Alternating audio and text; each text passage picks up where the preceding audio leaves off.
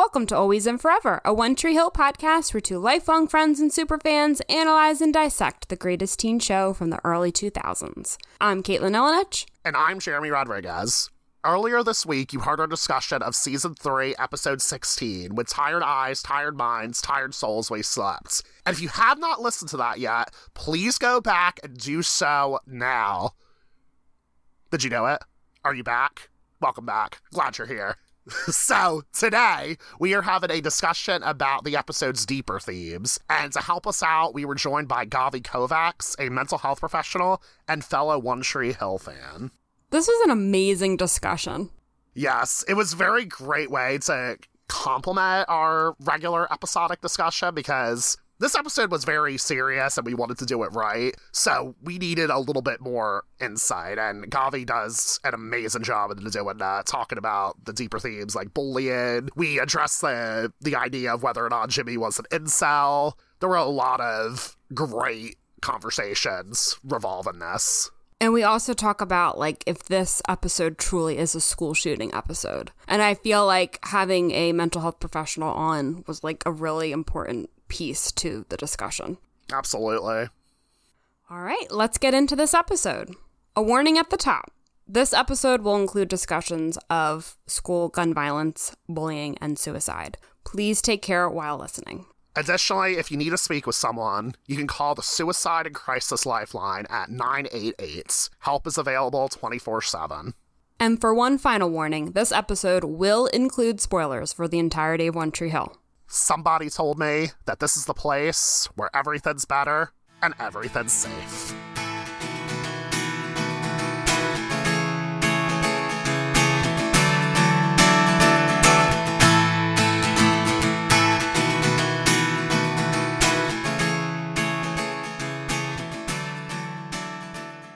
Thank you so much, Gavi, for joining us today on this really big One Tree Hill episode. Yeah, of course. Happy to be here. So, Gavi, tell the listeners a little bit about your professional background, and as well as your relationship to One Tree Hill. Tell us everything. Yeah, absolutely. I'll start with One Tree Hill just because I got into that before. So I'll go chronologically. Please. Freshman year of college, my roommate and I were just looking for a TV show to watch together to hang out. And we both really liked Chad Michael Murray. So we decided to watch One Tree Hill, and we were like, oh, this is going to be one of those trashy little soaps. My friend told me a bunch of plot points, because no one she knew watched it in high school. And I was like, so I know it's absolutely insane. So let's try it out. And we wound up absolutely loving it and crying heavily a lot. So that was really, really nice. And then I moved to California for graduate school, and I got my master's in forensic psychology. And right now I'm working more as a general therapist, but I do have that forensic specialty. And a lot of people are always like, what does that mean? When they think forensics, they think more hard sciences. And so forensic psychology just means of or pertaining to the law. So that could be working with criminals. That could be working with victims or survivors. Oh my God, I'm so sorry about my dog. Our doorbell is ringing. He's letting me know. I'm so sorry. Give me That's a good second. transition. Do you want to tell the listeners the name of your dog? Oh, yes. My dog's name is Chad Michael Murray. It is because we love Chad Michael Murray. He is the quintessential white boy from the early 2000s, and we absolutely heart it. He's a little white boy, just a mini white poodle. So. I love that so much. Yes. Thank you. My friends helped me name him. I got him in college. He'll be good ambient noise, honestly. I don't even want to edit him out. Let's just keep him there. It's fine. Chad, you're part of this episode too. He knew we were talking about One Tree Hill. Yeah, he knew. He was like, okay, I'm ready. Let's do it. I heard Chad. Oh my gosh. But anyway, yeah, what were you saying now before Chad interrupted? Yeah, so forensic just means of or pertaining to the law. So forensic psychology really is psychology as it pertains to the law. So that's criminals, victims, or survivors, however you choose to categorize that. Law enforcement, stuff like that. So anything that tangentially or directly relates to the law, that would be where my specialty lies. That is interesting and surprising because I I didn't really know that about forensic psychology, or even thought that was a thing. Yeah. Yeah, most people think forensic psychology, they think a little bit like Criminal Minds, which is super fun, and they use psychology, but that's not really it. I don't know if you guys ever watch like Law & Order SVU, but the best example I give is B.D. Wong's character in SVU. He goes in, he does assessments, he's like, this is my, whatever, that's what I do. That is really interesting. And then, so currently you are like a general therapist, counselor. Yeah, so right now I'm working towards my licensure. It's like a 2-year process. And so right now I work with low-income people. So people who, maybe need some extra services, and I provide some psychotherapy for them at a company that provides other things for them as well, such as housing. Wow, fantastic. And today we are having you talk about this episode of One Tree Hill, which is a lot. Yes. Yeah, it's a big one, all right. So I guess to kick things off, so at the very beginning of the episode, it sort of starts off with like this manifesto that Jimmy delivers. And the thing that I immediately thought of when I saw this, I was actually thinking about Elliot Rodger. And, how he recorded a video talking about how much he hated women and how much he hated society for, like, why he was the way he was. And that ultimately led to him killing 6 people, injuring 14 others in California. So when I was thinking about that, I'm just wondering, like, if, and Caitlin, feel free to chime in, but Gavi, like, what do you think? Do you think Jimmy is an incel? Is that, like, a loaded language to use, or? I don't, and an incel is a very specific type of person who's been, like, red-pilled or whatever, generally. I'm sure most people know, but just for those out there in podcast world who might not know, it stands for involuntary celibate. And so that really has to do with feelings of entitlement, and that, you're owed women's bodies, or you're owed somebody's, time. And when they're denied that, it feels like oppression. It feels like you're actively doing something to harm them, and so they're going to harm you back. Whereas for Jimmy, I think it was more like, I just really hate my life. I'm bullied all the time. Everybody sucks. And you know what? Just like everybody says in, 20 years, they're all going to be like fat losers, and I'm going to be like so cool.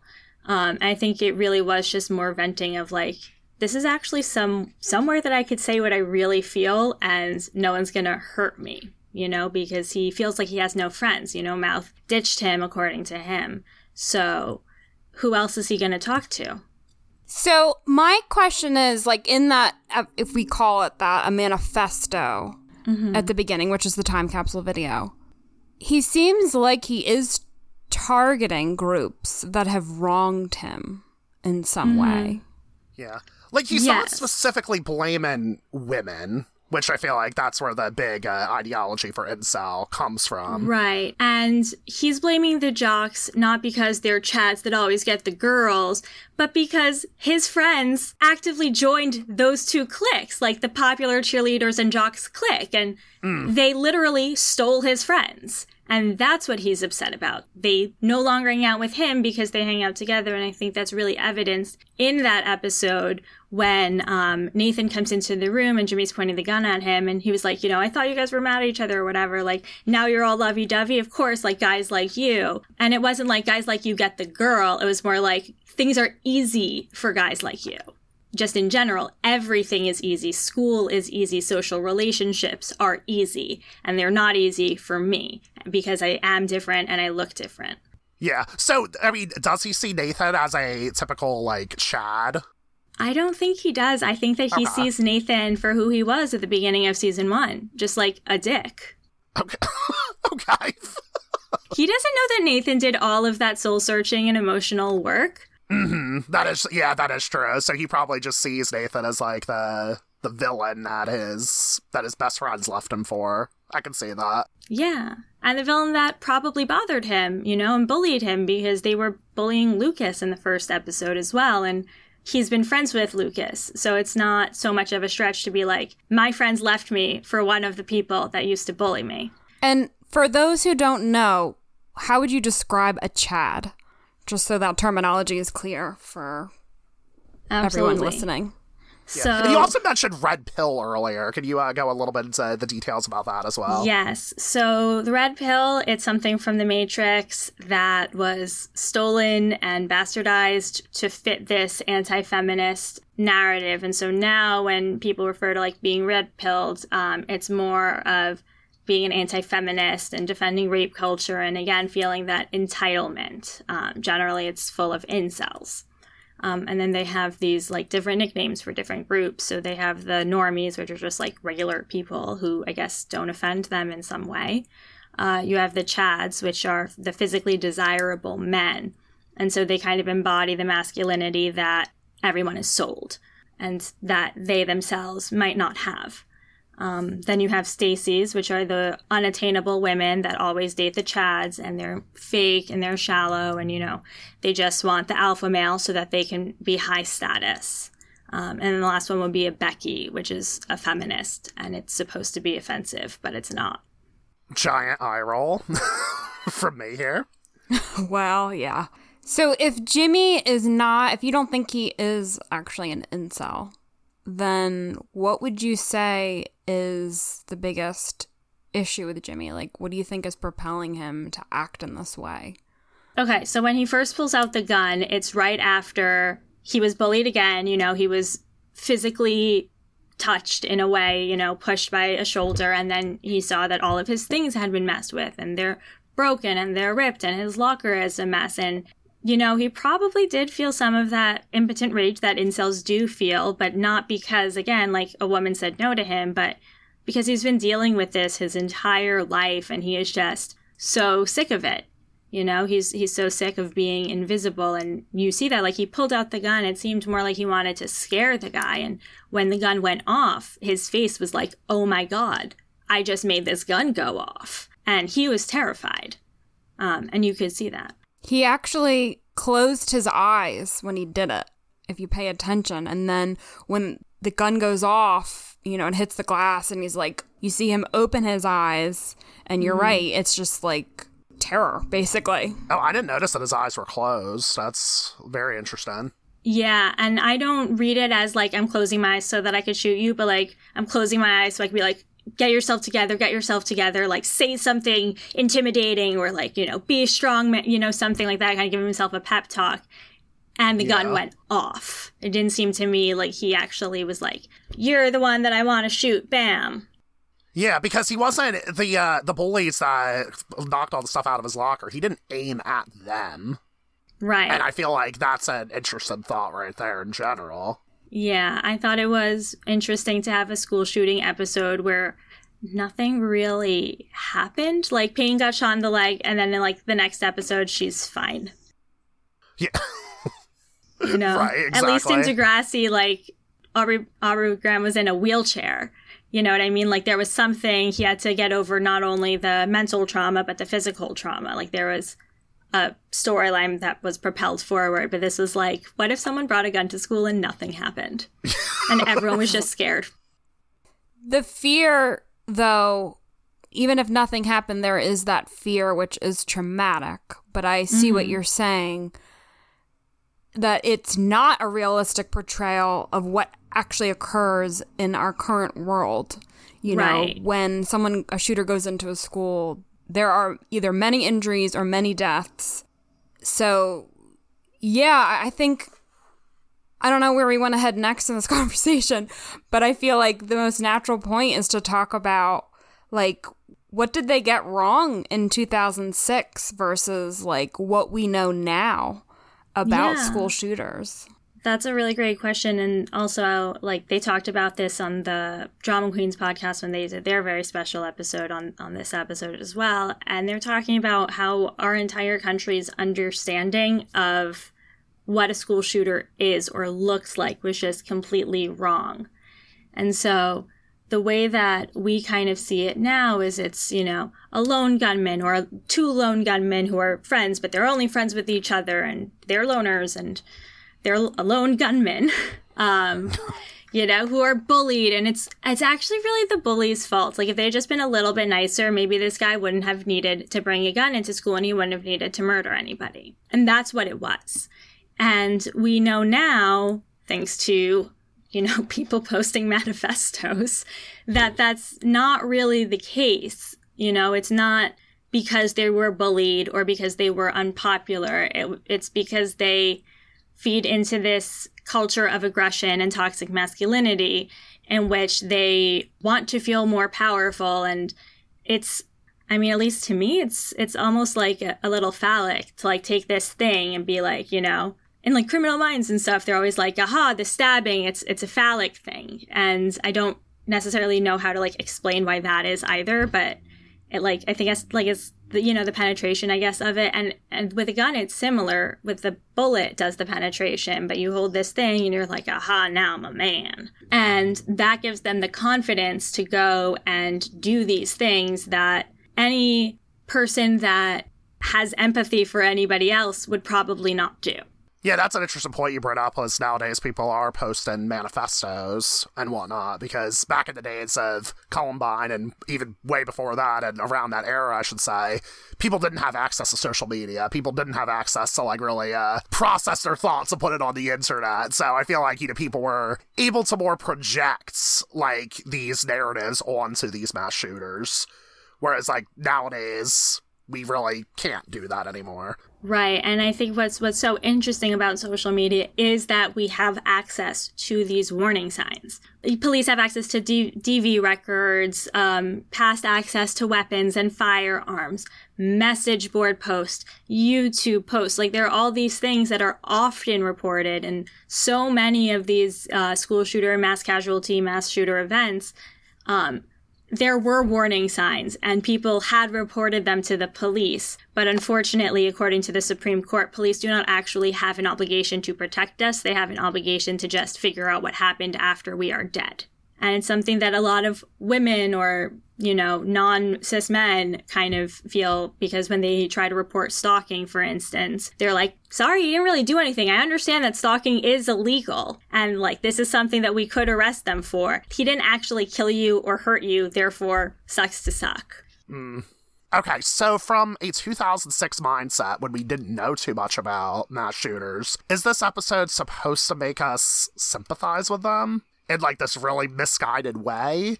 Yeah, it's a lot of mixed messaging, and I think the reporter kind of feeds into that one as well, you know, where she's like, Brooke's like, oh, you're a horrible person, and the reporter basically is like, but aren't you also a horrible person for like not befriending this guy that you did not want to be friends with and giving your time to this person that you didn't want to give your time to?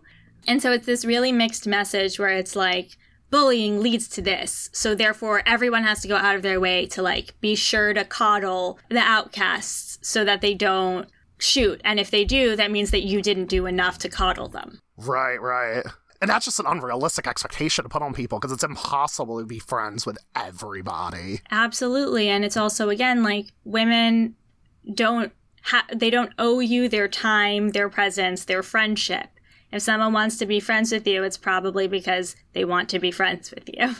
Yeah, right. And it's also kind of a weird ending as well, because like on the one hand, they're like, you know, kids are people too, and we have to show them respect and sympathy and understand them and blah, blah, blah. But again, the way that they did this school shooting episode makes it really easy to forgive Jimmy, because the only person that he killed was himself.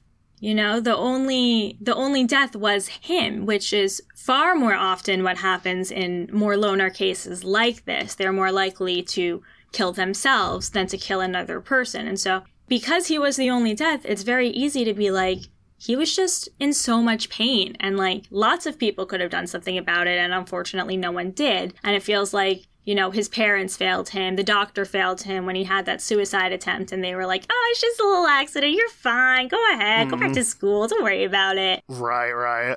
And so you are able to feel empathy for this kid who felt he had no choice but to kill himself, when in reality, yes, many mass shooters will be like, you know, on a type of suicide mission almost, as, you know, I know that I'm going in here and I'm not coming out, but I'm going to take as many of you with me as I possibly can.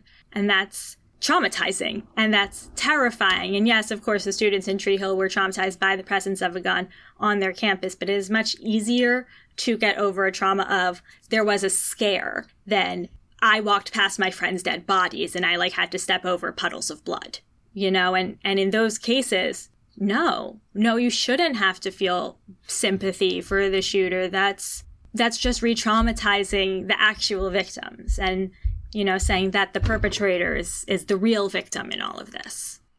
Right. And yeah, just like you said, it is a little bit easier to sympathize with Jimmy because we, the audience, know that Jimmy didn't kill Keith. Right. But as far as the school knows, they do think that Jimmy killed Keith. Right. Which makes it interesting because later on in season 4, Mouth passes around a yearbook for everybody to sign in Jimmy's honor because there wasn't a memorial page in the yearbook for Jimmy. Mm-hmm. So, like, what are your thoughts on that storyline in general? Like, so I'm just saying from the school's perspective, I should say. I'm such a sucker for, like, doing something nice like that, you know? It seems like Mouth was really upset, A, that Jimmy wasn't remembered, but also his mom was going to get this yearbook, this blank yearbook with her son cut out of it. Only his ear is in the yearbook. Her son that she loved and who was in a lot of pain and is no longer with her. Right. So I thought that it was insanely compassionate of Mouth to do that again, even though he did believe that Jimmy killed Keith. He also kind of understood Jimmy was in a lot of pain. And of course, we know he didn't actually do it, and that is much better. But I think Lucas knowing that Jimmy didn't do it and being the first one to sign the yearbook kind of made other people be like, well, it's not for, like, Jimmy's gone, but, like, we can make that death mean something for his mother. We can help make her feel better. Because this is a really hard time for her. She won't get to see her son graduate, like all of the parents that she's friends with. Yeah, but by doing that, though, like, is that, like, ignoring the fact that he brought a gun to school? And I'm not trying to challenge you by saying that. No, of course not. These are valid questions. I'm trying to, like, just, like, paint, like, a bigger picture as far as that's concerned, you know? And in a TV show, I love it. Like I said, I'm such a sucker for those things. But in actuality, the principal made the correct decision because seeing Jimmy in the yearbook could have absolutely re-traumatized people. If Peyton were a real person and she really were shot in the leg and then she got her yearbook and was flipping through and saw the face of a person who shot her in the leg that she, like, had to go through months of rehab for to, like, fix and learn how to walk and, like, actual mental therapy so that she could, like, feel comfortable walking through the front door at school, walking through the library at school. That's so traumatic for no reason when you could just remove them. Yeah, and it just brings up the question, like, what is the responsible thing to do? Do you want to, like, do something nice for his mother? Because regardless of, like, what happened, like, she still lost her son, and that still is traumatizing for her. So, like, what is the right thing to do? Do you think about the victims here, or do you think about the mother here? And that's very complicated. And yeah, it is very complicated. The mother is definitely also a victim, but unfortunately, it's not the school's job to, make sure that the parents of their students or ex-students are, okay. Mentally, emotionally, they're there to make sure that their students are okay. It's in loco parentis. And they were seniors. Mostly only seniors get the yearbooks, but also, like, there were 3 other grades worth of children in there, or teenagers in there. And you have to think about them as well. And they have to be spending more time here. How would they feel if their administration put the photo, again, of the person who brought a gun into the school in the yearbook? They stay in the library, maybe, like, things are about in the photo, like, yearbook office, stuff like that. Like, that could be traumatizing for the freshmen who then have to go, like, 3 more years with, like, Jimmy's face haunting them. That's a really great point that I didn't even think about before. I think it's interesting because we are viewing this as a school shooting episode. And I know in the Drama Queens podcast, I think it was Hillary who said, this doesn't feel like a school shooting episode. This is like, right, I think she said a suicide or mental health, some version of that kind of episode. And that would be correct. What this episode really reminded me of, and I'm going back to Degrassi again, just because it is the prototype for a lot of, like, teen soap things. And they had an episode way back in, I think it was Degrassi High in the 80s. And I think it was like Caitlin's boyfriend, Claude is his name. It's ridiculous. He wasn't even French Canadian. Like regular Canadian accent, Claude. Okay. He was a severely depressed guy, and he took a gun to school. And he, put it in his backpack out of his locker and took it to the bathroom, and he shot himself. And Snake found him. And actually, just aside for Degrassi, haha. Snake is the one who has found every single body that has ever been killed in Degrassi. He has been there and seen the body for all of them. Oh my. Interesting. This poor man. I've never seen Degrassi, but hearing you talk about it, makes me think maybe I should. It's not that many. It's 4, but 4 for 4 is a lot. This Wow. poor guy. Right? I wouldn't work there anymore, but that's just me. So that's more like what this feels like to me. It felt more like Jimmy was planning on killing himself in the school to sort of 13 Reasons Why everybody. This is the place where I feel at my lowest, and also my body will be found very quickly. And it won't be my mother, the only person that actually cares about me. I don't want to traumatize her that way.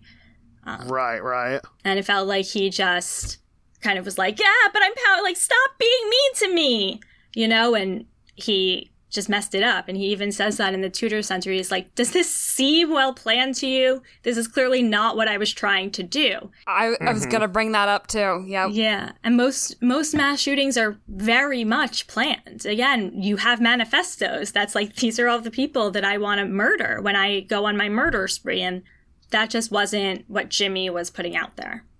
Yeah. So, is it realistic for somebody who's having, clear mental health issues to bring a gun to school and not think clearly? Because I feel like this is the narrative that conservatives will always put out there, say, we need to pay for mental health rather than pay for gun control. So... We need to do both.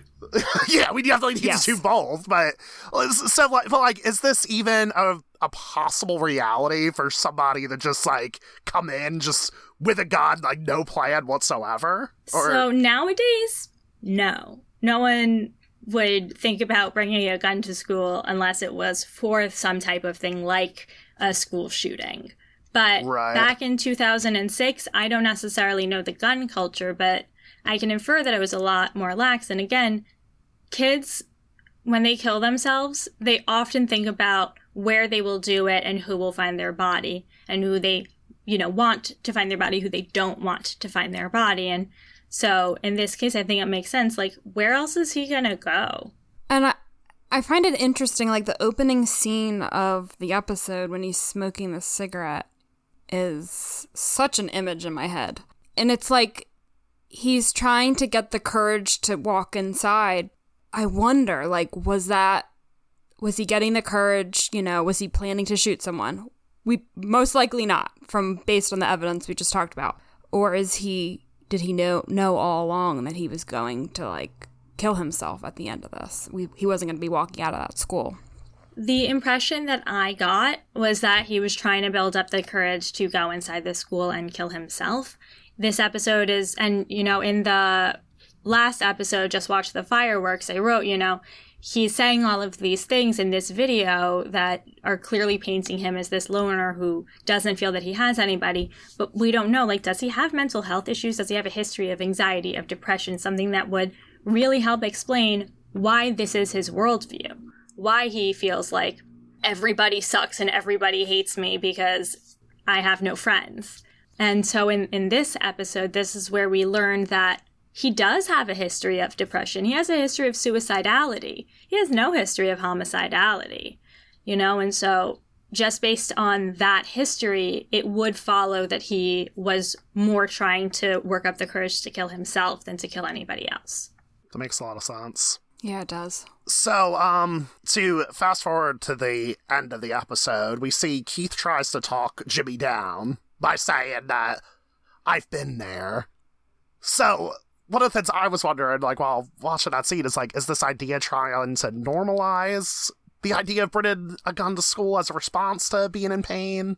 Yes. Yeah. And I felt it was absolutely an attempt to normalize it, not just for Jimmy, but for people who were watching it. You know, depression is very common amongst teenagers, especially in high schools, when a lot of it feels like you're competing against one another for some imaginary prize. You know, where you feel like you have to act a certain way so you could be in a certain group so that you can feel like you're not alone. And again, he doesn't have that. He does feel very much alone. And for Keith, we know that Keith wasn't popular in school. We know that, you know, earlier on we see that there was, when they were kids, Keith would be the one to protect Dan. But as they grew older, Dan started to pick on Keith because Dan was more popular. He was more charismatic. He's got that superficial charm.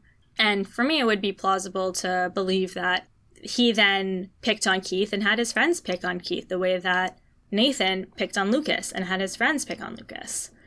You know, it's the, you know, just patterns, really.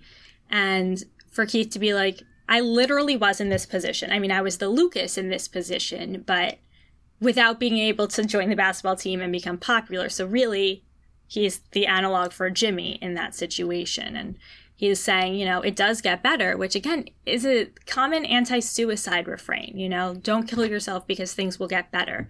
People don't generally say, don't kill someone else because it will get better. Yeah. Like, I keep wondering if it would be, if this whole storyline would be a little bit more digestible if we saw Keith have thoughts of suicide.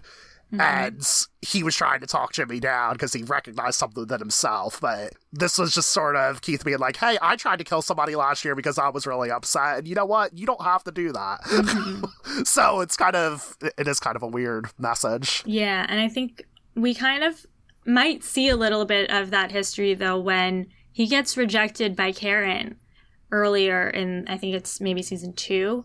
Don't quote me on that. Correct me if I'm incorrect. It's season 1, yeah. Season 1, where he moves away because he's like, I can't handle being here in this town, like, with these things. And he was like, and a better thing for me to do than, like, go into a depression spiral would be to leave and, like, try to forge a new life.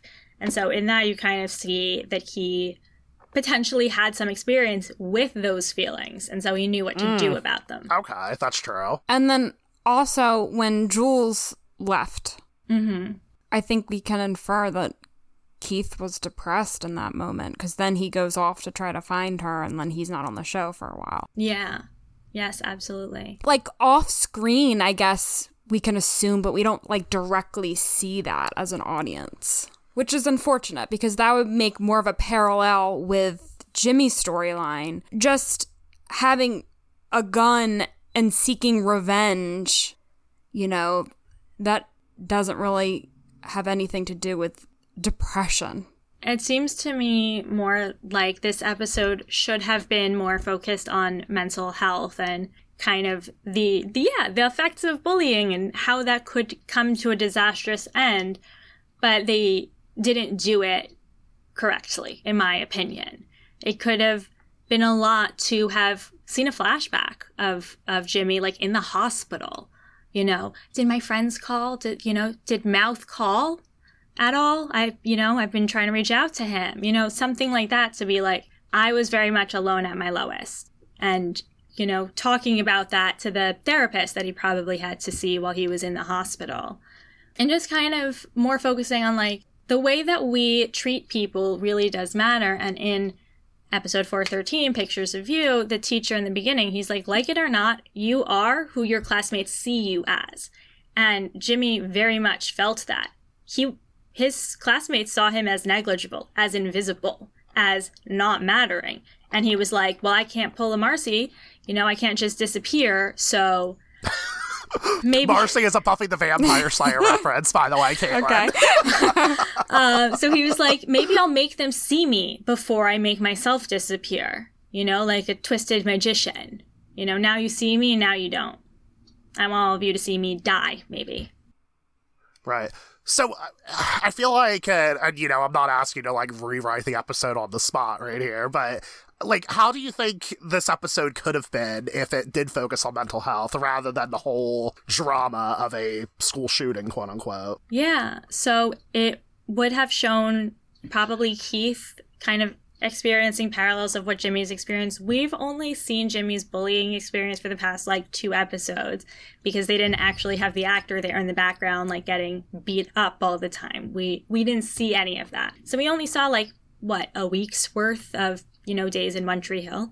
And that's not enough for us to really understand the dark place that Jimmy was in. So we need to see more of that. We need to see flashbacks of, like, little Jimmy getting, like, tripped and the older boys being like, ha ha, fatso, or whatever they do in 2006. And Mouth comes and, like, helps him up, or Lucas comes and helps him up and is like, don't worry about him. He's just an idiot, And then how now there's no one to help him up, Rachel pepper sprays the guy, but not because of him, not at all. It was just an excuse for her to use her pepper spray. Mm-hmm. Yeah.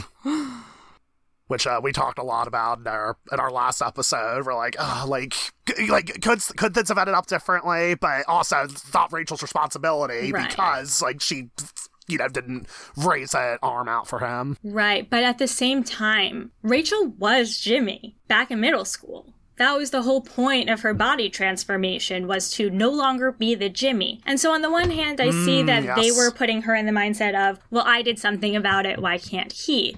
But they could have put her in the mindset of, this is what I used to go through and it sucks. And maybe I could just tell him that it sucks and maybe it could get better, I never even thought about that narrative and, like, the 2 parallels, so that's very interesting. Yeah, well, that's why she was so very, like, the whole, 315 and 316, the whole time she's just like, he needs to get over it. He needs to, like, you can't be him for him, Mouth. Like, he needs to be his own person, which is absolutely true. And she took control of her life, but not everybody can just go get a surgery so that they could feel beautiful, and she knows what it feels like to be bullied because of what you look like, to not have any friends because you move around too much. I mean, he's not moving around, but he's lived in the same town his whole life and he has no friends, like, there was an opportunity for her to drop that mask and show Jimmy the Rachel that Mouth sees. And then that would also give Jimmy an opportunity to be like, wow, maybe these popular kids, like, aren't having the easiest time. They just have a really good support system.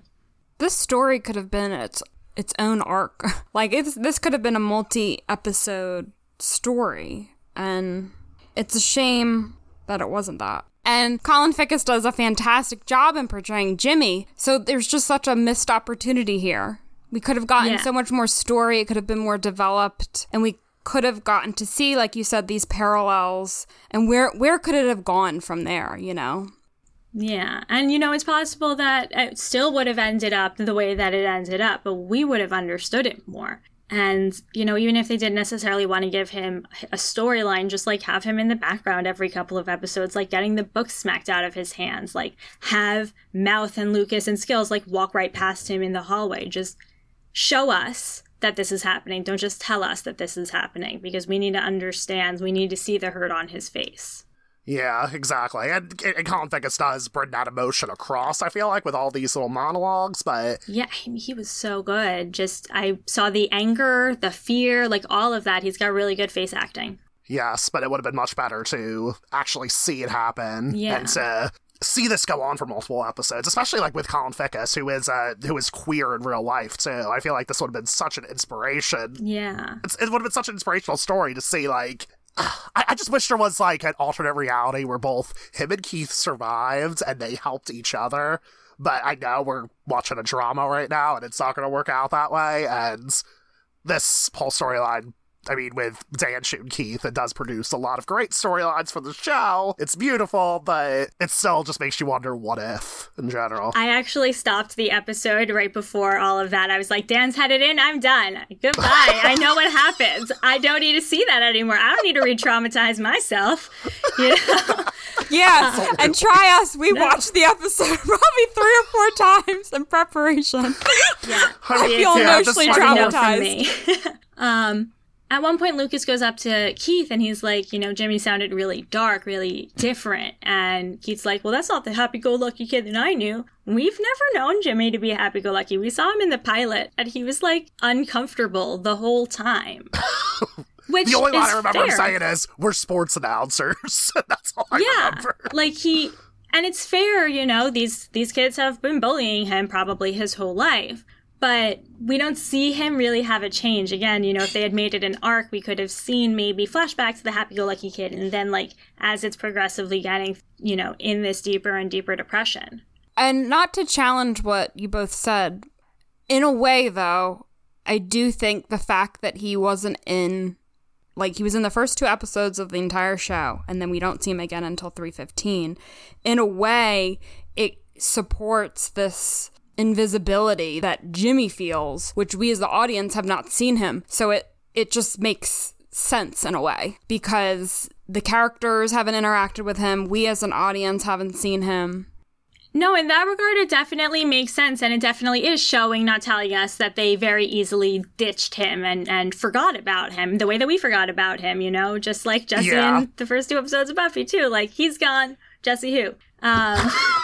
Right? And now it's Jimmy who. But, you know, when he's in the tutor center, he was like, do I get back the days I got spit on, or the day I learned to look at the floor when I walked in the halls? Or how about the day my dad came to pick me up, and he saw me getting my ass kicked on the quad and realized his son was a loser? You ever see the look in your father's eyes when he realizes that? We don't see any of this, and we never saw any of this. You know, even in the first few episodes, like, it was all directed at Lucas. You know, Jimmy was just there while it was happening. And so we never saw that. And that's what I would have liked to see more of.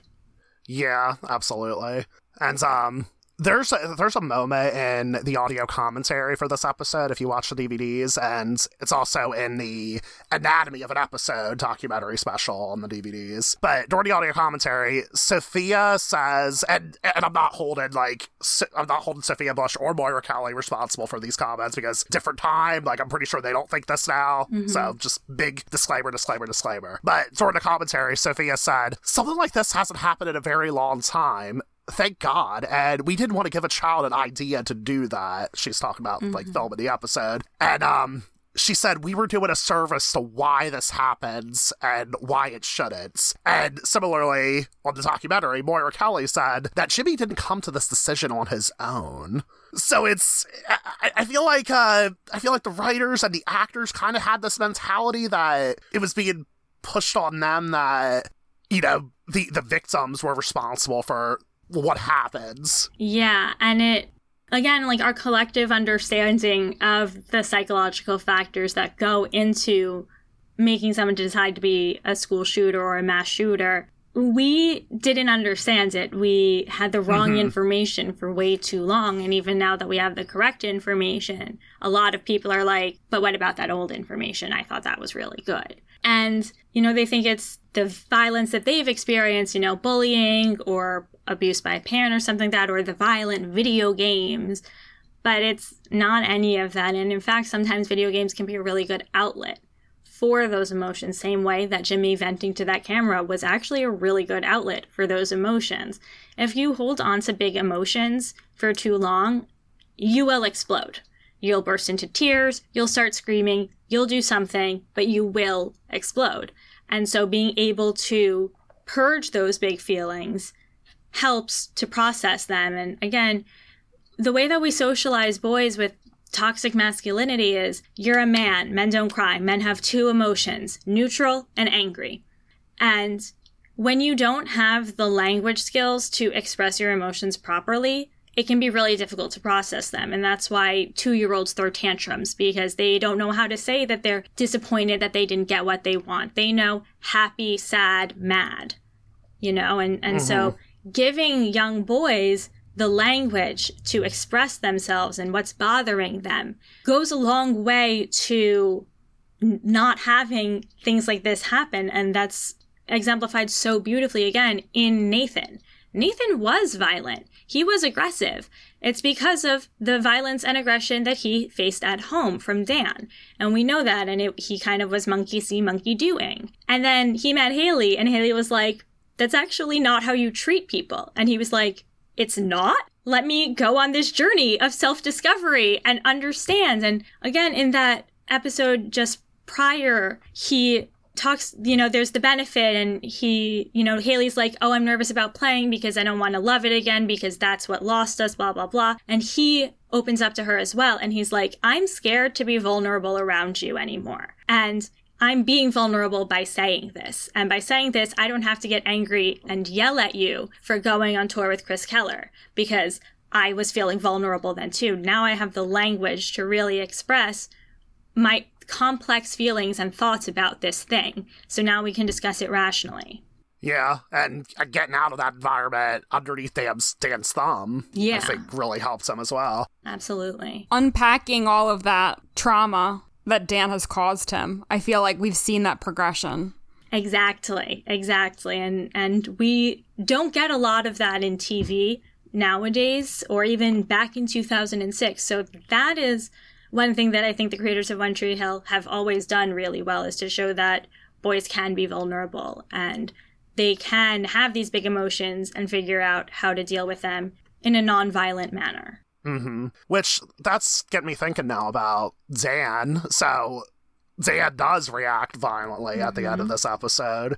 So, like, I wonder, like, what is the show trying to... Maybe the show's not trying to drive home a lesson at all here, but the fact that Jimmy does not kill anyone. He shoots somebody by accident, but he doesn't kill anyone. Dan, meanwhile, sees the gun, and his first instinct is, let me pick this up, let me shoot this guy. What is the show trying to say here? If anything at all? I don't think that there's any lesson there, and I think that any lesson that they may have been trying to put in the whole episode is completely undone by this, because it creates this spectacle and this farce over what actually happened. And so the kids can't necessarily process what really happened because they don't know what really happened. Yeah. And so it's a lot of now complex trauma, because eventually we know that Dan admits to the murder, he goes to jail. Then everyone who was there when that happened now has to go through the reprocessing of all of their emotions and kind of figuring out what it means that they felt this way about Jimmy for so long when he was also maybe kind of a victim. And I think that's interesting what you said, because I was basically thinking that in so many words, that the ending of this does undo any lesson that could be taught here. I definitely agree with that, especially because right before, Dan comes in, all of that, Keith's like, Bud, what are you doing? What's going on? And he's like, I wanted them to leave me alone. I wanted them to like me. I just wanted everything to not be what it is right now and making me feel the way that I'm feeling right now. And that really is beautiful, because again, like, people who are suicidal, they do have a lot of these feelings. People who are bullied, they do have a lot of these feelings. And in terms of a bullying storyline that goes too far and ends in a suicide, as far as like what could have been the storyline for this episode, that would have been really salient. But again, it just gets completely undone by everybody thinking that he's a murderer when really it was Dan. Right, exactly. Obviously, this is like the most pivotal episode of One Tree Hill. And in that way, I wouldn't undo it, because there is the whole redemption arc of Dan eventually. And, that story is so rich, but at the same time, I almost wish that, like, these are two separate stories, Yeah. Yes, exactly. And all of it being together, it doesn't really send a message like that gun violence needs to be, like, we need to do something about gun violence. We need to do something about mental health. Like, whatever the message they may have been trying, it doesn't really work, because in the end, this is TV. And they had the opportunity to really propel the story itself. And Dan killing his brother, I mean, it changes. It could have been like a separate episode. Yeah, it just changes the whole narrative that the whole episode was building towards. And it's a cliffhanger. Like, that's what it was meant to be. And I think also, in terms of doing a story about gun violence, Dan is definitely the best person to be the vehicle for that kind of a storyline. He is exactly the type of person who has that psychology to go somewhere and to shoot people, because he's not getting what he wants. He's not getting what he wants from Keith. He's not getting what he wants from Karen. He's not getting what he wants from Deb.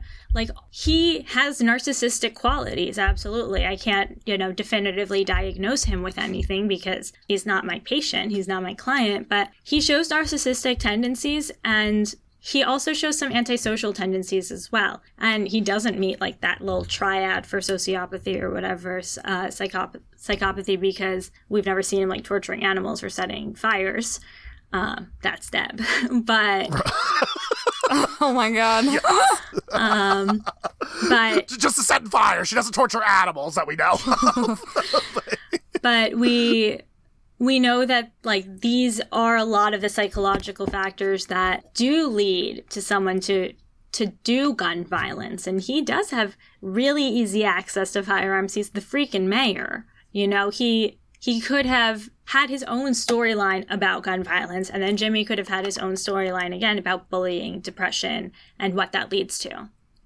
Right. Wow. Leaves us a lot to think about, I believe. Yeah, that was really good.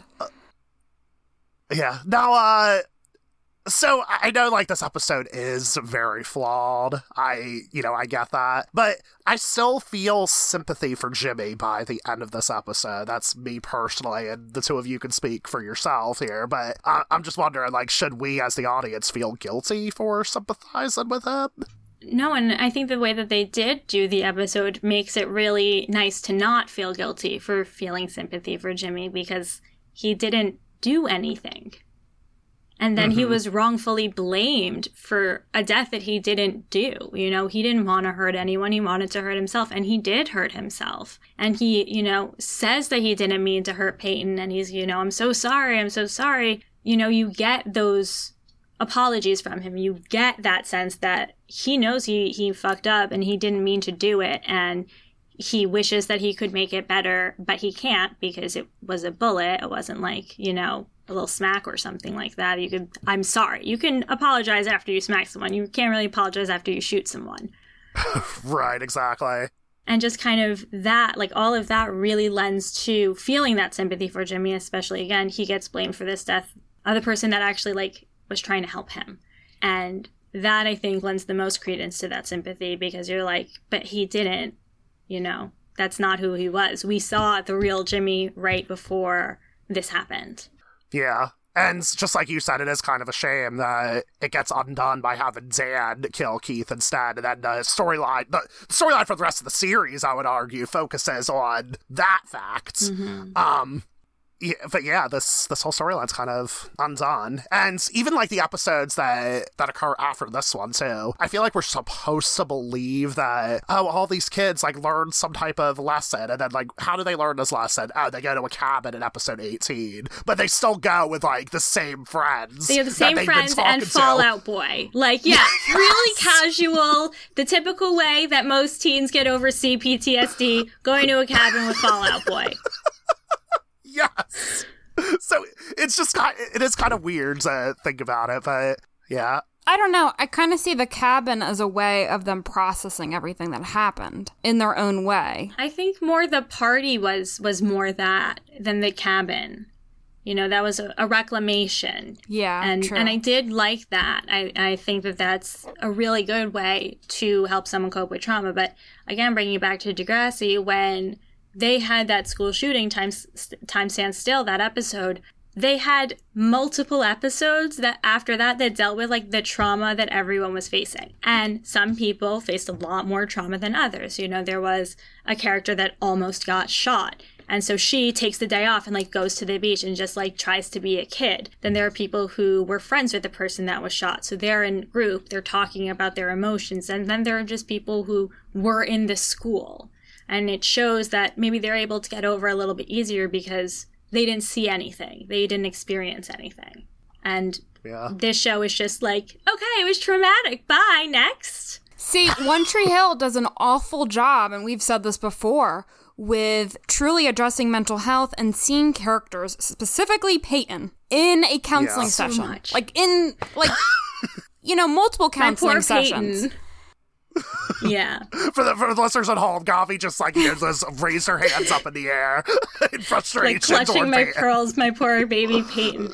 No, she absolutely has, like, or should have. If Peyton Sawyer were a real human being, she would have complex PTSD, CPTSD. Mm-hmm. But because she's a TV character, she just bounces back after 3 episodes every time. And she goes through something violently traumatic at least once per season. Usually more. And we haven't even gotten to season 4. So, like, It's just, it's wild to me. And I can't believe, like, they got away with not showing that. Yeah. No, it's definitely really frustrating. And I think I know, Jeremy, you had a question about, Peyton's actions during this episode, and Peyton has experienced so much trauma, and the one consistent thing throughout all of those traumas has been Lucas being there. Mm-hmm. So whenever she's feeling terrified, it's Lucas that comes to her rescue.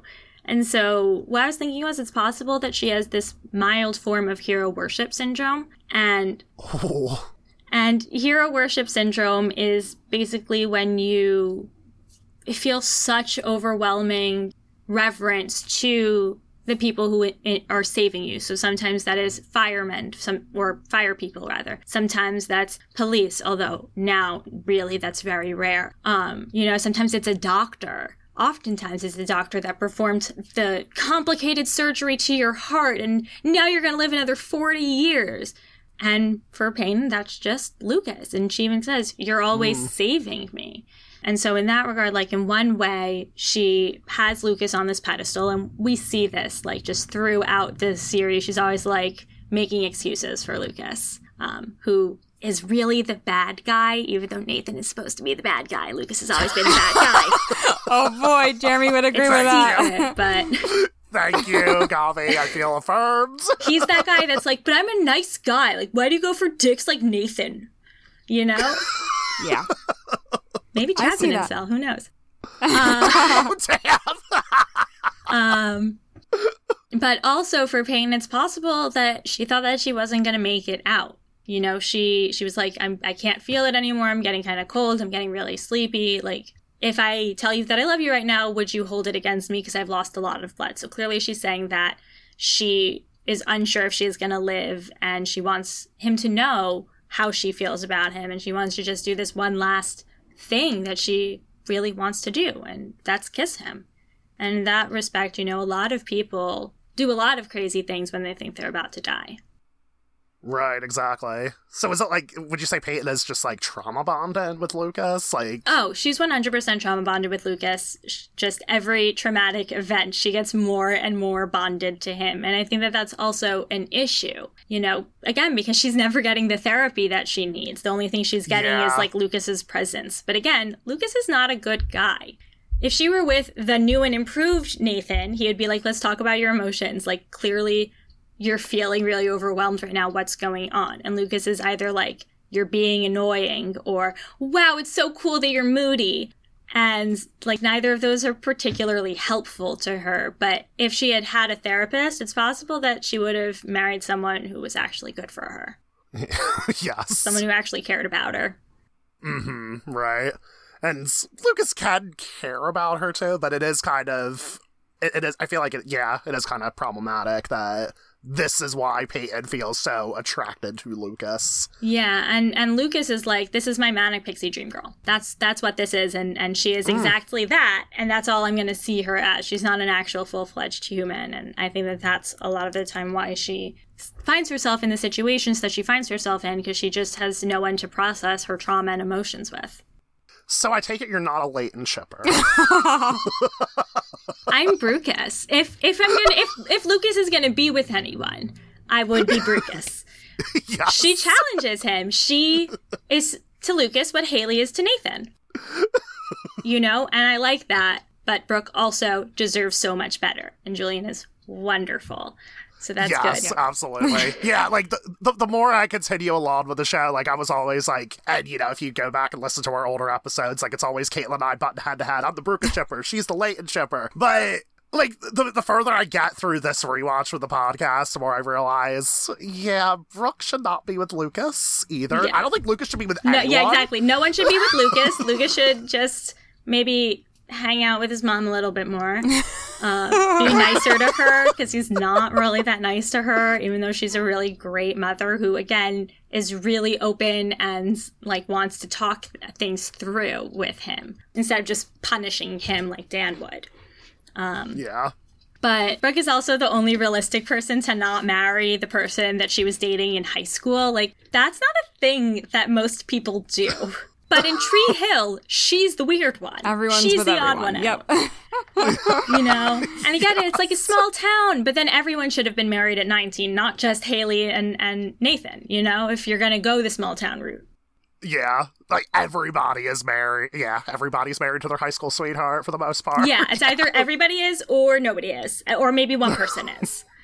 Right. I feel bad saying this stuff. My older sister actually did marry her high school sweetheart, and so did my best friend from middle school. So, like, Caitlin, you're still in your high school. So you're not married. We're not married, but you are still. Yeah, we've been together a long time. It does happen, but in a friend group of like 4, it wouldn't be like 3 of them. Absolutely not. Yes. Oh my gosh! Wow. But yes, I'm sorry, Caitlin, you're outnumbered. Normally, Gavi, we ask our guests, like, are you Team Brucus or Team Layton at the beginning? We're like, this is a serious conversation. Maybe we won't do it, but it came up anyway. So, yeah. As it always seems to. Like I just think that Brooke is wonderful, and I like that she's always calling people out on their shit because, like, that's the type of person I am too, so I really related to her. And she deserved so much more than she got from 90%, I would say, of the people that she was with. Yeah, absolutely. Definitely. All right, Gavi, those are all of the questions we have, both related to the episode and not related to the episode, unless there's anything you want to add.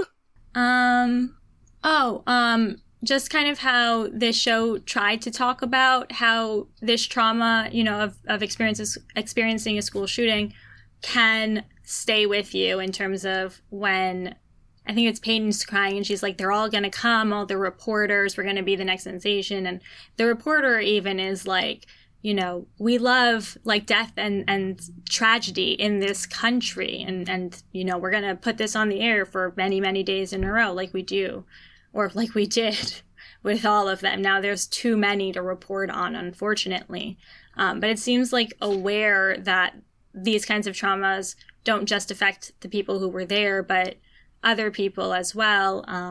The shooting at Parkland, you know, a bunch of children died, and I knew one of those kids. I had just seen her like 2 weeks prior to that. She was hanging out with my dog, Chad Michael Murray. And then all of a sudden she wasn't there, and I didn't know her that well. That was my mom's best friend's niece, but I knew her, and so that did affect me for a very long time, and it still does really affect me, even though, again, I have that very tangential, very superficial relationship with her. And so these traumas, they amplify and they affect so many more people than one would think. And it's been going on for over 20 years, and you know, I think it's Abby who's like, we're just kids. Like, this isn't supposed to happen. We're supposed to be able to grow up and become adults and realize that, like, this shit doesn't matter. And now the kids from Columbine are parents themselves. And this is still going on. And we know all of these things. We know about how this trauma is affecting everybody in this country. And we're still not really doing anything about it.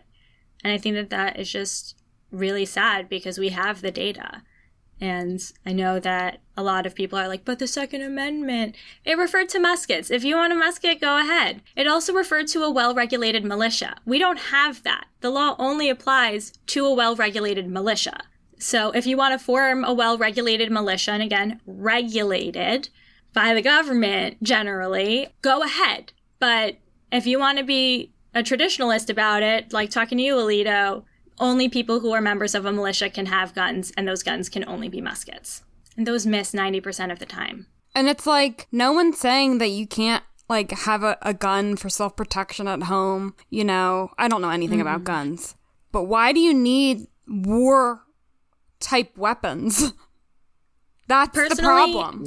Yeah, I don't think that we should be allowed to own more than 2 types of guns, and the types of guns should be like a handgun or a hunting rifle, and like a regular like hunting, like shotgun, I don't know what, I'm not familiar with it too, but like a hunting, regular like deer hunting, buck hunting gun, and that's it. We shouldn't be able to buy weapons of war. That's ridiculous. Oh, yeah, absolutely. I don't even understand, unless you're going to do something like these shooters go into schools and nightclubs and wherever. Like, unless you're planning some attack like that, why do you need a weapon? Oh, for all the wild boars that come to my lawn, of course, I need an automatic weapon so I can shoot 500 rounds to the wild hogs. Like, that's ridiculous. And that also is what makes this episode inaccurate, because Jimmy just had a handgun, and that's not what we see now. Yeah, he would have, if it was now, he would have gone to the gun store and been like, hello, my good man, I am 18 years old and I would like a gun. And I don't know what the gun laws are like in the Carolinas, but like in Texas, they would have just been like, sounds good, here's a gun. Yeah, I was about to say, like, is there any data about people who do mass school shootings? Like, do they bring handguns? Like, you know, quote-unquote normal guns like that? I don't know on the data from, 2006 when this was happening. I know at Columbine they did not use handguns. I think they used, like, bigger guns. They also had bombs. That yes. didn't go off, luckily. Yeah, because they messed up the bombs, thank goodness. But... no, a lot of the time now we're seeing that people are getting weapons of war to use when they feel upset that things have not gone their way. Mm-hmm. And again, like, there are red flags. Many, many, many of the mass shooters that we know about, that we've caught, we've prosecuted, have histories of violence, domestic violence, family violence, intimate partner violence, beating up someone at a bar, all of these things, they have shown to be aggressive. And somehow they're still able to get not only guns, but what I consider weapons of mass destruction. Spraying 500 bullets in 1 minute is... no one needs that. You don't even need that in war. I'm sorry. That's too many bullets. It's wild what our country is facing. It just seems to be getting worse and worse, and we've learned so much from 2006, and it's scary that we're not using that to make change. Yeah. Let me rephrase that. Normal people want to make change. Politicians seem to want to prevent that from actually happening. Yeah, and it's not even like there's nothing that we can do as non-politicians to fix this at all. And I think that that's what's most disheartening, is that feeling of almost impotency, like I just can sit here and listen and bear witness until I have CPTSD. But that's the only thing that I can do, or I being the proverbial me. I, as a therapist, can of course talk to people. But, it's that feeling of I can't do anything but rally that I think is also really difficult, because we have such good ideas like these red flag gun laws, and exactly like you were saying, the politicians just don't want to deal with it. And because they're not personally affected, they don't feel the need to do anything about it. They actually make looser gun laws in conservative states. So Yeah. It's not even that they don't want to do anything. They actually want to just reverse it, thinking Right. somehow that's going... I mean, what result are they expecting by doing Right. that? And it's so funny, because a common refrain when people are like, we need red flag gun laws, we need stricter gun laws, is like, but the criminals will always find a way to get a gun. And it's like, yeah, maybe, but look at, I don't know, the UK. They banned guns. They have a special unit within the police force, and only those special cops are allowed to use guns. And guess what? They don't really have mass shootings. They have mass stabbing events where 7 people were injured. That's the most recent one that I can think of, and that was a couple of years ago. And again, Yeah. that is horrible and terrible and traumatizing, absolutely. But the impact that an automatic gun can make versus the impact of a hunting knife, the amount of lives that could be saved is astronomical. Yeah, like I have heard some conservatives try to use that narrative about the UK as well. They'll say that, we won't have mass shootings, but we'll have mass stabbings instead. But it's like, it's still easier to control a mass stabbing than it is a mass shooting. Yeah. And because, look what happens with the police force, how they don't, react to shootings. It happened in this fucking episode here, too. Yeah, they just stood there. The police didn't do anything. That's a really interesting point. Nathan says to Lucas, the police are going to wait and game plan. They always do that. And it just makes me think of Uvalde, Yes, that's exactly what I was thinking when they ran into the building. I was like, just like the parents. They know that the cops aren't going to help because the cops do not have a legal obligation to do anything to help us. And I think that's what's the most scary, especially because we live in these times. There's literally a parent who went inside the building to save their kid, and the cops couldn't even do that. I just don't understand how that's helpful. What is their purpose if it's not that? How are we not protecting children? When Sandy Hook happened and no gun laws were passed, that's when America decided that actually the lives of children don't matter.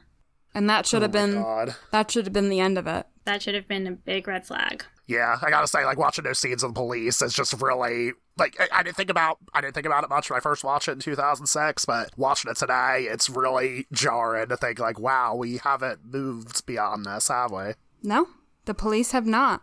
Their strategy seems to be the same. And you think about the bravery of the parents, you know, at Uvalde, and the fictional bravery of Lucas and Nathan to run into this school without any body armor, you know, and especially Keith. in Uvalde, they were all, and Keith, they were all the cops had body armor, and they were standing in the hallway, and they had their guns, and if just 4 of them had burst in at the same time, it would have been over very quickly, you know, and when they were in the Tudor Center, I can't remember the name of the kid, but he was like, what happens if we all rush him? He can't shoot all of us at the same time. And like that, but for cops. Can't shoot all the cops at the same time. You should be putting yourself on the line. That's what the whole thin blue line is the line for our lives that you're not saving. And the fact that the student was put in that position where, like, he had to do that. Yeah. It's really tragic, you know? And so scary, but it's also like, back to the stabbings, you just need 2 people to rush a stabber.